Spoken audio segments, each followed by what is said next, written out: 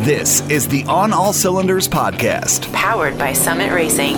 Your host for today is Paul Sokolis, with special guests Summit Racing's David Fuller, Nicole Corey, Will Schertz, Alan Rebisher, and Justin Weideman. Here we go. Happy New Year, everybody. Welcome to the first episode of the On All Cylinders podcast for 2024. And to kick off the year, we're bringing back the gang from the On All Cylinders Holiday Podcast Spectacular, trademark. And we're going to be talking all about what happened in 2023 and what we're going to be looking forward to in 2024. So first off, welcome back, team. Did you guys have a good New Year's? Yeah, it was okay. Quiet. Very convincing, Justin. Nice. It was fine. It's a slow start for us, but that's okay. We'll shake off some rust and get this podcast moving. And to do so, I know it seems like an eternity ago, but let's search our memory banks. Can you guys think of some big noteworthy news stories from 2023 that made major headlines? So for me, I think the biggest story across the automotive world is the UAW strike. It was everywhere. It went on for a long time, and it even affected, the aftermarket industry like us. Like, look what it did for SEMA. A lot of those guys, the big manufacturers, pulled out. So I think that was the biggest, in my opinion, was the biggest bam right in the face of the whole automotive industry for the year. Yeah, that was a big one. You want to talk about ripple effects. No facet of the automotive industry was not impacted by that strike. Alan, I saw you starting to jump in there. What were your thoughts on the biggest news story of 2023? The demise of the Charger and Challenger. They are now no more. Yeah, what are Mopar fans to do? And we'll get to some predictions on 2024 and beyond here in a moment. But yeah, it was certainly sad to see those two go. In fact, I think if I recall the headlines, the last Challenger just rolled off the factory floor a few days ago. Yep. I think so. November, December, something like that. I was wondering if, we'll touch on this subject later. It's like, but does Mopar own the first and the last car? That seemed like a very kind of Barrett-Jackson kind of auction thing. Like, how much is somebody going to pay over sticker for that last Challenger? Yeah, if any of those last call editions are any indicator, it is not going to be a small check to write. Yep. Well, unless the last one was like the 6-cylinder one. Here, we have a 6-cylinder in beige. Is it not? I think mauve would be a more appropriate color. Yeah, bringing back the mauve Dodge from the Holiday Podcast Spectacular. Will, what are your thoughts? We need the Stratus back for sure. Will, you are one of the proud few burning a candle for the Dodge Stratus to return in 2024. But yeah, the demise of the V8 powered Challenger and Charger, certainly bad news for a lot of gearheads, but there was plenty of good news to celebrate too. And I'm thinking back specifically January, February of last year, General Motors announced plans for a 6th gen small block. I think my number is right. Going back the last 25, 30 years or so, we had the Gen 3, Gen 4 LS series and then the Gen 5 LT series.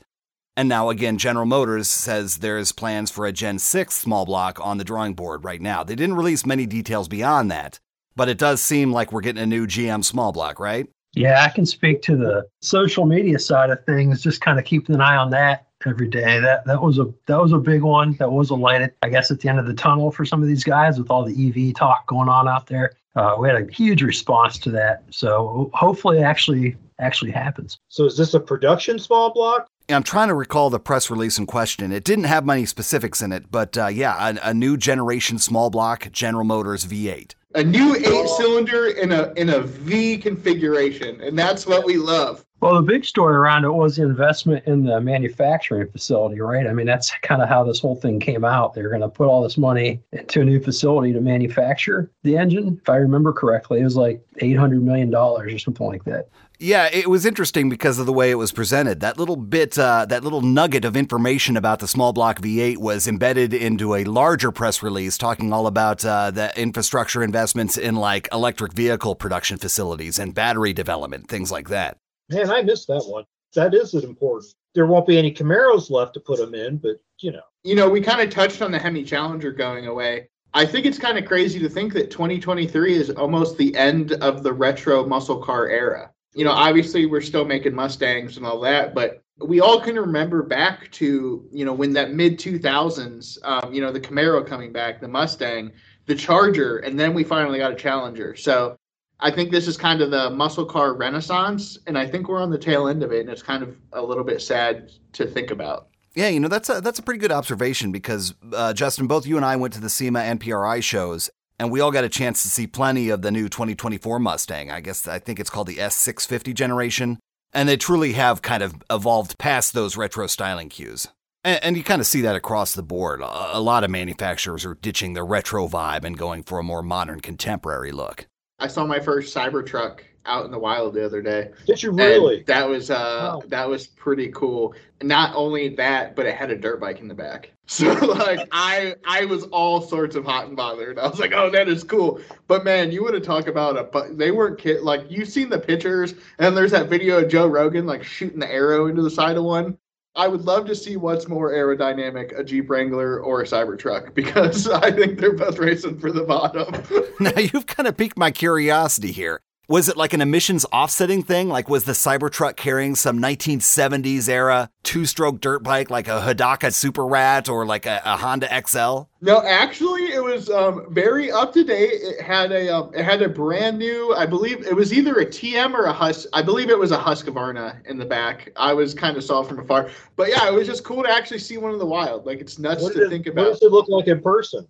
It's not as shiny as I thought it was going to be. It's very like brushed aluminum DeLorean-ish. But yeah, no, it looks like exactly like you would have thought of. Like a little kid drew it that was really good at drawing straight lines. And it's neat. I can't wait to see where they go with them. Like, I love the technology, but definitely compared to like the Tesla Roadster or some of the other models, there was not that was some cardboard, CAD, cardboard assisted design, where they were just got some pizza boxes and they started taping stuff together. I like to say I think it looks like some amalgam of like the original Blade Runner spinner car and like a range hood vent, that you'd put over an oven. It's got that vibe to it. Appealing. It's very appealing. Related to that was going to be. I feel like the reveal of that was one of the bigger news pieces of this past year too. If you could call it a reveal, it looks exactly like the prototype they showed back in 2019. But as far as the general consumer is concerned, I feel like that's probably one of the things that had the most widespread attention, even if it's mostly fun for the broken glass memes. Speaking of reveals that weren't quite reveals, my mind immediately goes to the Corvette E-Ray, right? Like, it was General Motors' worst kept secret. Once the C8 hit production and into the wild, people were taking it apart and saying, wow, it's almost like these front spindles can accommodate some sort of axle shaft. So people kind of had that suspicion that a hybrid Corvette was coming. But when it finally did break cover last winter, not only was the Corvette E-Ray a hybrid Corvette, it was also an all-wheel drive Corvette. And I believe it's the fastest production Corvette ever, right? Yeah, that was actually, so when we did that Jeep road trip this year, we went down to the Corvette Museum. We're checking a bunch of stuff out. Check that out on our YouTube, guys. They had the newest Z06, and then they had the E-Ray mock-up model thing. And just to look at, that is so cool. I don't know. You kind of look in the supercar era of, when it starts, I shouldn't say even supercar, hypercars in that 2010 area, with the P1 is the shiny example. That kind of shook the Bugatti Veyron up a little bit. That was the first true hybrid soul performance car, and the thing was wicked impressive. Yeah, I think the supercar, hypercar era of dual performance is here, and I think it's just going to get crazier. I kind of like, too, that the battery is, self-charging, when you're driving, too. When I was reading a little bit about it, I think they call it, the E-Ray battery, right? I think. But I thought it was kind of different, and all-wheel drive. I like all-wheel drive. Now, so far, we've been talking all about the domestics, but recall last spring, Mazda debuted a turbocharged inline six, which is music to my ears, being an inline six guy. So, to borrow a quote from Mark Twain, the rumors of the internal combustion engine's demise have been perhaps exaggerated. Yeah, I think ICE is here to stay for the considerable future. I think we got a little taste of electric. I think we explored it. We've realized that the technology is quite not there yet, and so ICE is going to stay. The same thing had to happen when cars first came out and people were still riding horses. I was reading some deal the other day where it was in 1905 or 1906, there was 500,000 horses still in New York City, and 1,200 would die a day. That is, I know that's a wild fact, but imagine standing at the, in Times Square and just, there's just horses everywhere. I'm just imagining the smell, but we digress a bit. Outside of the automotive industry, what other kind of noteworthy gearhead news was there? I just recall how 2023 started. I want to say it was January 2nd, the gearhead world woke up to news that Ken Block had tragically passed away in a snowmobile accident. And I think even now, a year removed from that incident, the enthusiast community is still kind of adjusting to that news. And Hoonigan dropped their Electricana, their second video, I think, a couple months ago. And it was a really nice homage to Ken Block with the last video they kind of recorded with him. A little bittersweet to watch, And that's been a big thing, kind of, it's been a whole year of mourning for him. It's been cool to see his wife and daughter kind of carry on, especially Leah. Leah's going to be a phenomenal race car driver. Seems like a good kid, good head on her shoulders, and is doing her dad very proud. Speaking of kind of sad New Year's, I guess it would be New Year's Eve news, famed race car driver Cal Yarborough passed away on the last day of the year. When I saw that, it just kind of, a tear ran down my face a little bit, and I thought back to the Dukes of Hazzard episode where the Dukes of Hazzard meet Cal Yarborough. That's where they go when they leave, when we get the phony Dukes. In the dark time of the series, they're going racing with Cal, but he is synonymous with kind of the craze of NASCAR and racing, the epitome of an American race car driver, and it's very, I mean, I don't know how old he was, but he was old. Yeah, I believe 84. Is that right? I only wrote the article. I don't remember. All I know is I left the Dukes of Hazzard part out of it, and now I feel like I failed. Save a little knowledge for the Dukes of Hazzard special episode, Justin. Come on. If we do a Dukes of Hazzard special episode, I have my buddy Kenny is famed Dukes of Hazzard historian.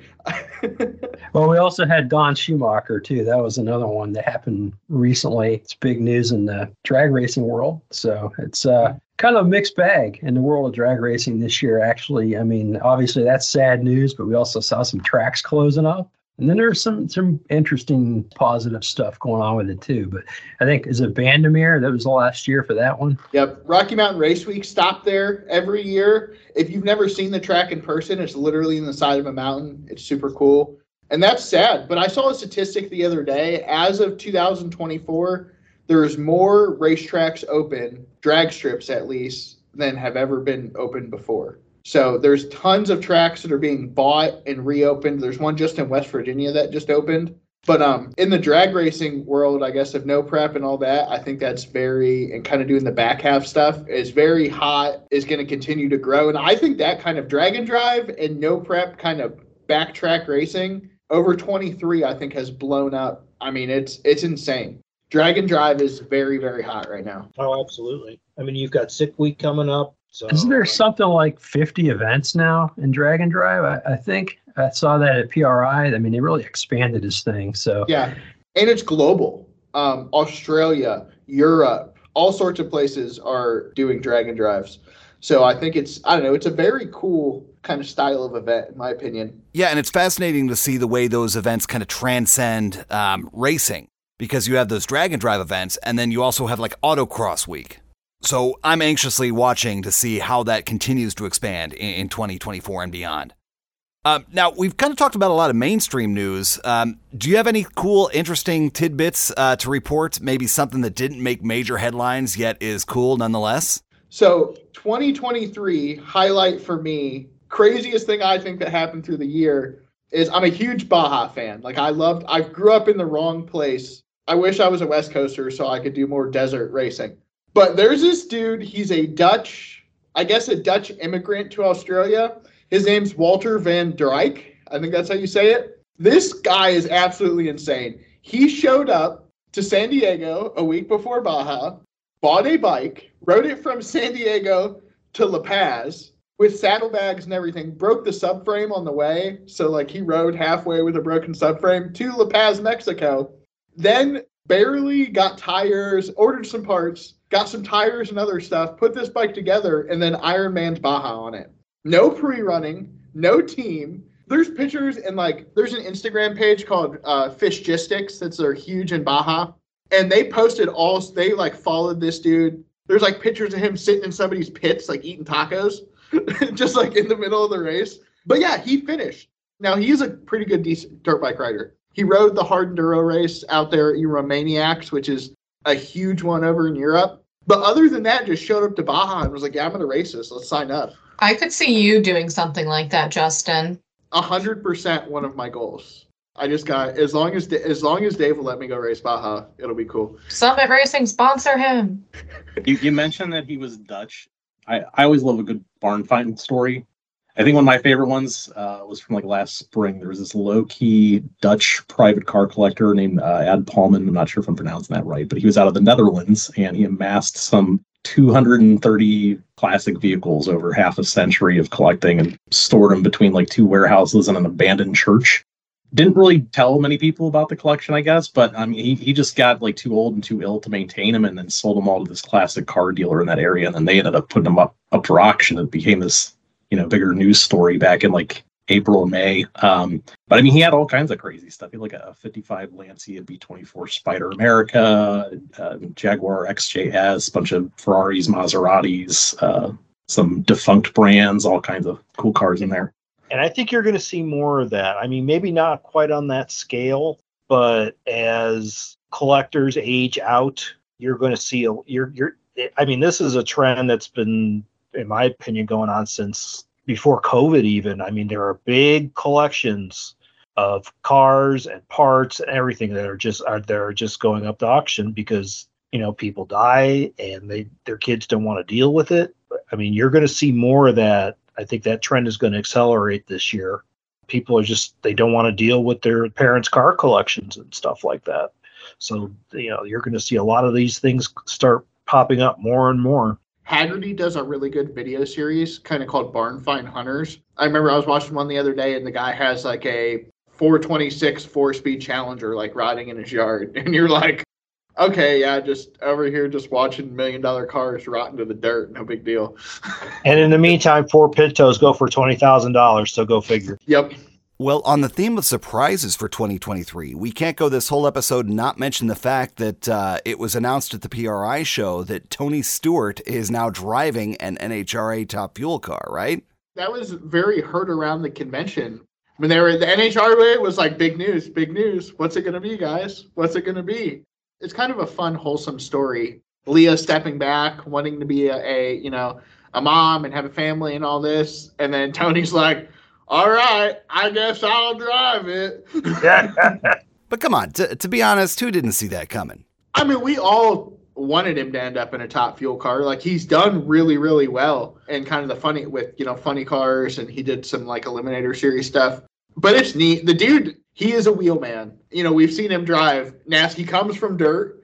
He went to NASCAR, raced NASCAR, bought a track, went back to dirt, went dirt racing for a while. And then he's like, I'm done turning left. Let's go straight, boys.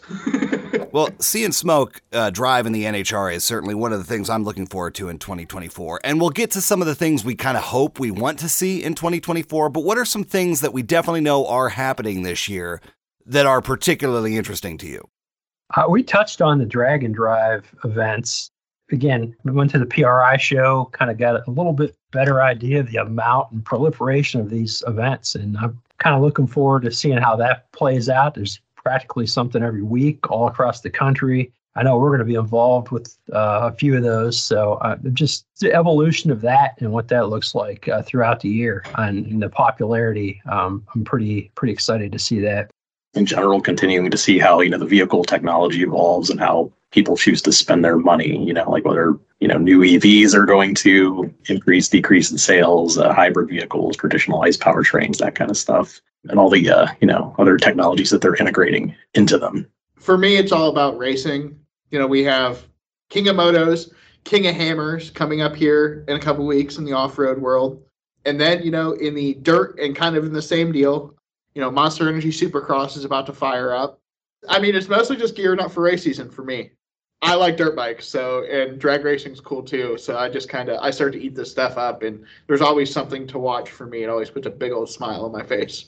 Speaking of dirt bikes, I'm excited to see, last year Honda released a Scrambler kind of a throwback bike to its glory days in the 70s. And for those of you that don't know, a scrambler is a slang term for a bike that's not quite a street bike, not quite a dirt bike.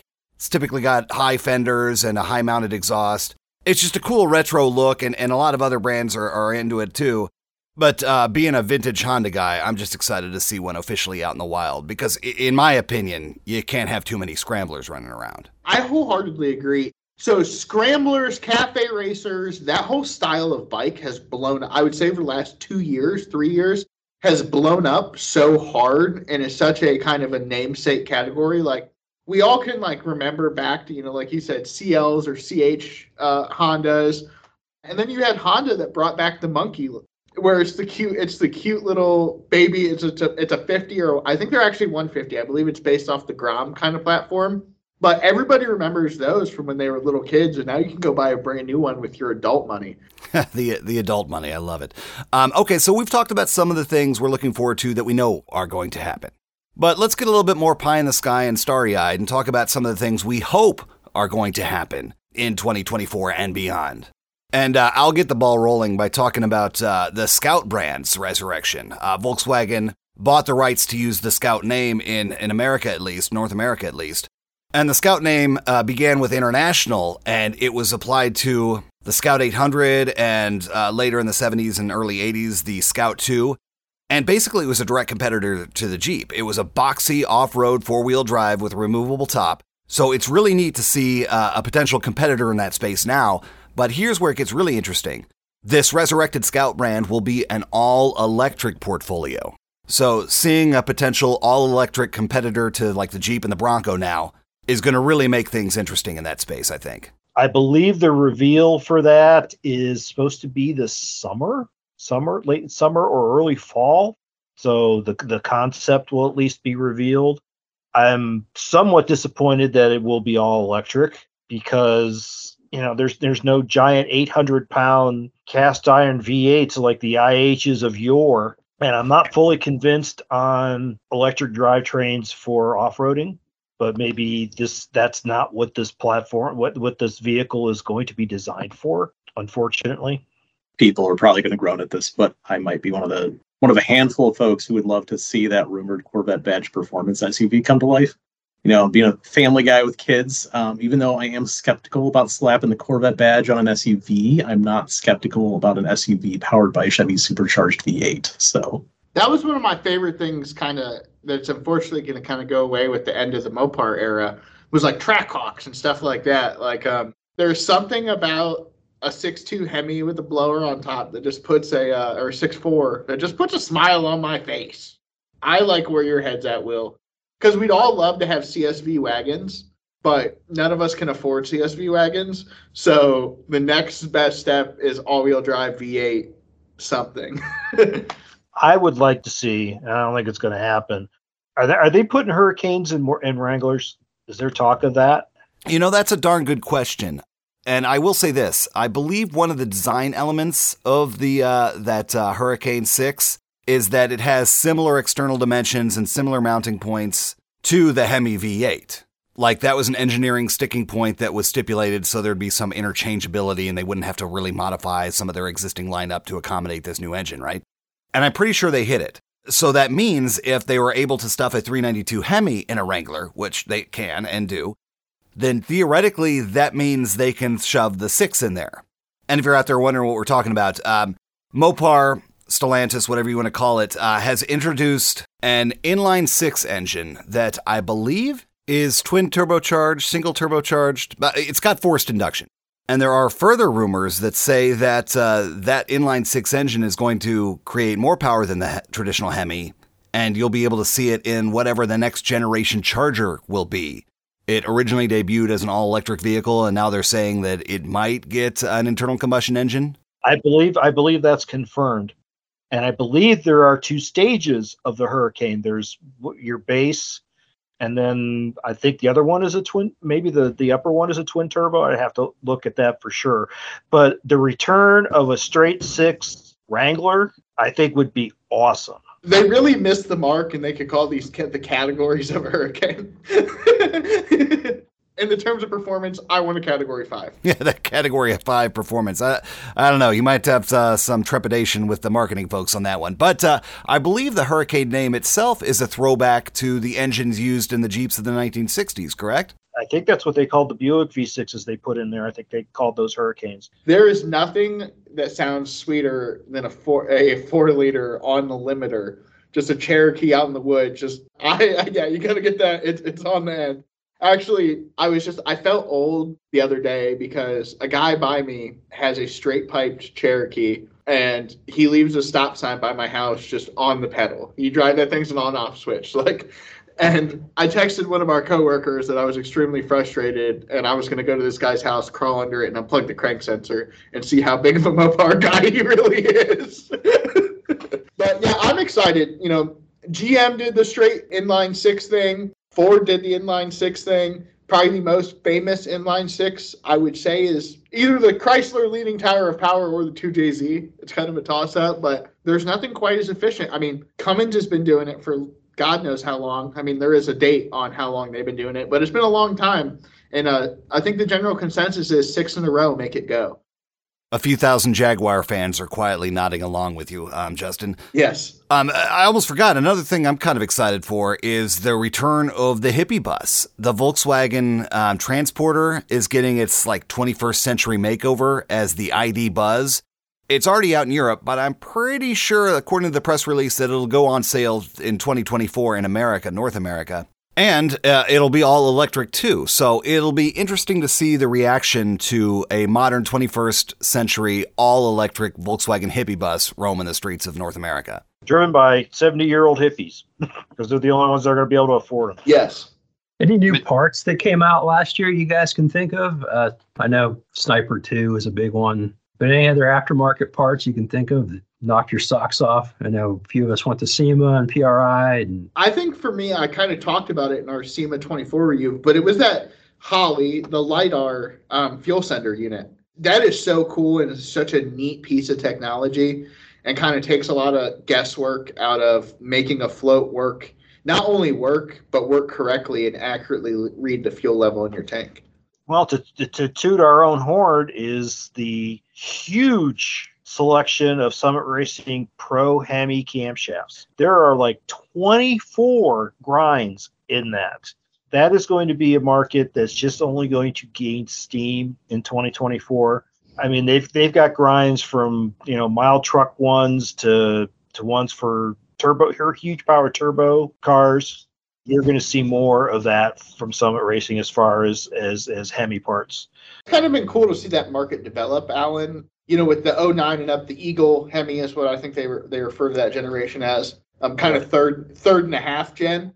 That Eagle platform, as those cars kind of become more available, whether they be wrecked or rotted out or kind of you can just get the motors and stuff, I think it's going to be kind of an LS swap craze as well. Something I know you brought up earlier in the year, Dave, is LT swaps. It's the motor after LS, direct injected, latest and greatest. I believe they're 14 and newer GM platforms. But when we were at SEMA, we saw a ton of stuff with LTs in it. And utilizing the factory direct injection, there's a lot of cool aftermarket for that. And, kind of when you touched on the Pro Hemi cams, we did an amazing job as a company this year with our Pro LS line and kind of a lot of Summit private label parts. They rolled a lot of cool stuff out, and there's a ton of more cool stuff coming that I'm excited to see and, make big power with, hopefully. Well, all this talk about swaps kind of makes me remember what happened when the LS craze really started to hit. Back in those days, a big stumbling block was the transmission. Getting your electronically controlled transmission to play nice with a swapped engine. So that continues to impress me. I know a couple of big brands, Edelbrock being one, launched modern transmission controllers to help facilitate a modern engine swap, and more specifically a modern transmission swap. I remember speaking to a guy a year or so ago who stuffed a Gen 3 Hemi into a vintage Kaiser Henry J. And I'm talking to him about the swap, the sheer mind-boggling logistics of shoving this massive modern engine into this tiny little 1950s era compact economy car. And he laughed and smiled. He said the toughest part was getting the transmission to play nice. So breakthroughs in that space continue to impress me and continue to open up a lot of possibilities for the hot rodders out there. with the transmission, the solution was always turbo 400 or a 5-speed. Now you can stick a fancy overdrive transmission and it's not even just a 4L80 or 4L60 anymore. You can do a 6L swap. You can do an 8L swap. Kind of the world is your oyster when it comes to the electronic controls, and companies like Holley with the Terminator Max stuff, HP Tuners, Edelbrock, everybody's got something coming to the market. And so it's kind of pick your poison and really modernize your hot rod. Now, we've been talking for 30 minutes now, and I can't believe it's taken me this long to bring up the fact that I want to see a sport compact revolution in 2024. I've been wishing for a sport compact revival for the last, 15 years. Still hasn't happened yet, but there's room for optimism. I mean, we got the Civic Type R, the Integra Type S is back, WRX has always been around. Don't forget about the GR Corolla. Well, yeah, and we saw those all over the place at SEMA. And even Nissan got into the action with a little hot-rodded Sentra. So, fingers crossed, maybe 2024 is the year of the sport compact and the sport truck. With the Maverick, a new Taco, and a new Frontier out there. Maybe 2024 is the year of the sport compact and the sport truck resurrection. I agree. I want to see the other hot thing I saw in 2023 that we saw at SEMA was bagged minivans. So like Toyota Siennas. And I was like, I, as a person, could drive a bagged minivan on some big wheels and do it with a smile on my face. Bring back the brick. Bring back the brick. Yes. Please no. Alan's leaving us. Yes, he's tuning out, fading fast. But going back to mini trucks, I mean, if Ford can finally figure out how to actually make enough Mavericks, for the people that want them, Chevy's going to come out with one. Mopar will. I mean, they've got platforms overseas to build them. I think Toyota was rumored to come out with one slotted below the Tacoma. So if that does happen, your mini truck revival could very well play out. I would not be surprised to see everybody else start rolling out a version. And if they make them as relatively inexpensive as the Maverick is or should be, you're going to see that come back hard, I think. I yearn for an era of like the 90s when it wasn't a Tacoma, it was a truck. And it was lowered, painted a wild color, and then it was on Dayton's like chef's kiss, 10 out of 10. Do you guys remember the tailgates with the sideways license plate mount? Yes. You'd have the LED, the neon license plate frame. Like, bring it back. This is what I want. No, let's just make it come back with the convertibles. Like what was the company that did those? Radical with the rat. Yeah, I think it was ASC that did the Dakota convertible. Yes, folks, at one point in the 90s, you could get a convertible Dodge Dakota from the factory. There was one that did aftermarket kits to whack the top off your mini truck. Dude, that's for 2023. Speaking of mini truck, and me and kind of Paul, we touched on this in the SEMA episode. But the new Nissan, those little baby Nissan trucks, I love that. And I think them things are so cool. It's so well styled, retro, like kind of that retro throwback look. Yeah, I hope to see more of that. The throwback and homage to the models that made companies, I think is always a very tasteful move. We had it with the muscle car era. I want to see it in the mini truck era. I, for one, want to see a Chevy Love back on North American shores just as much as the next person. So we're about out of time. Any one of you want to chime in with some closing thoughts on 23 or looking ahead to 2024? Well, it's going to be an election year, so hold on tight. Not to bring that specter into it. So it's going to be interesting to see what goes on with some of the legislative pieces that are out there. And, hopefully people stay on top of that and continue to participate and do their best to protect our hobby going forward beyond this year. Also, I agree with the 90s revival thing that you guys are talking about. Sport compacts, mini trucks, kind of all plays into that. The SEMA show did kind of get me thinking that that's the direction we could be going, but I wouldn't mind it. I still got my Summit Sport Compact shirt, so I could just throw that back on and it'd be all good. Me, really? I wore my Summit Truck Styles jacket today because it's just like I love to throw it back, and it's that's a fun era for our company. Kind of when we were, becoming what we are today, Summit Truck Styles, that was hot. I expect Radwood to continue. The Radwood trend will continue. You're going to see people hauling out cars that you thought were turned into dust. Those kind of cars are, people are going to go back in their garages and back in in the backyard in the back 40 and pull some of this stuff out. I could just eat up every like Z24 Cavalier or Chrysler K cars. This is the car that saved Chrysler. Like, I don't know if they'd still be around if it wasn't for the K car, but that's what they should replace the Challenger and the Charger with. Bring back Chrysler LeBarons.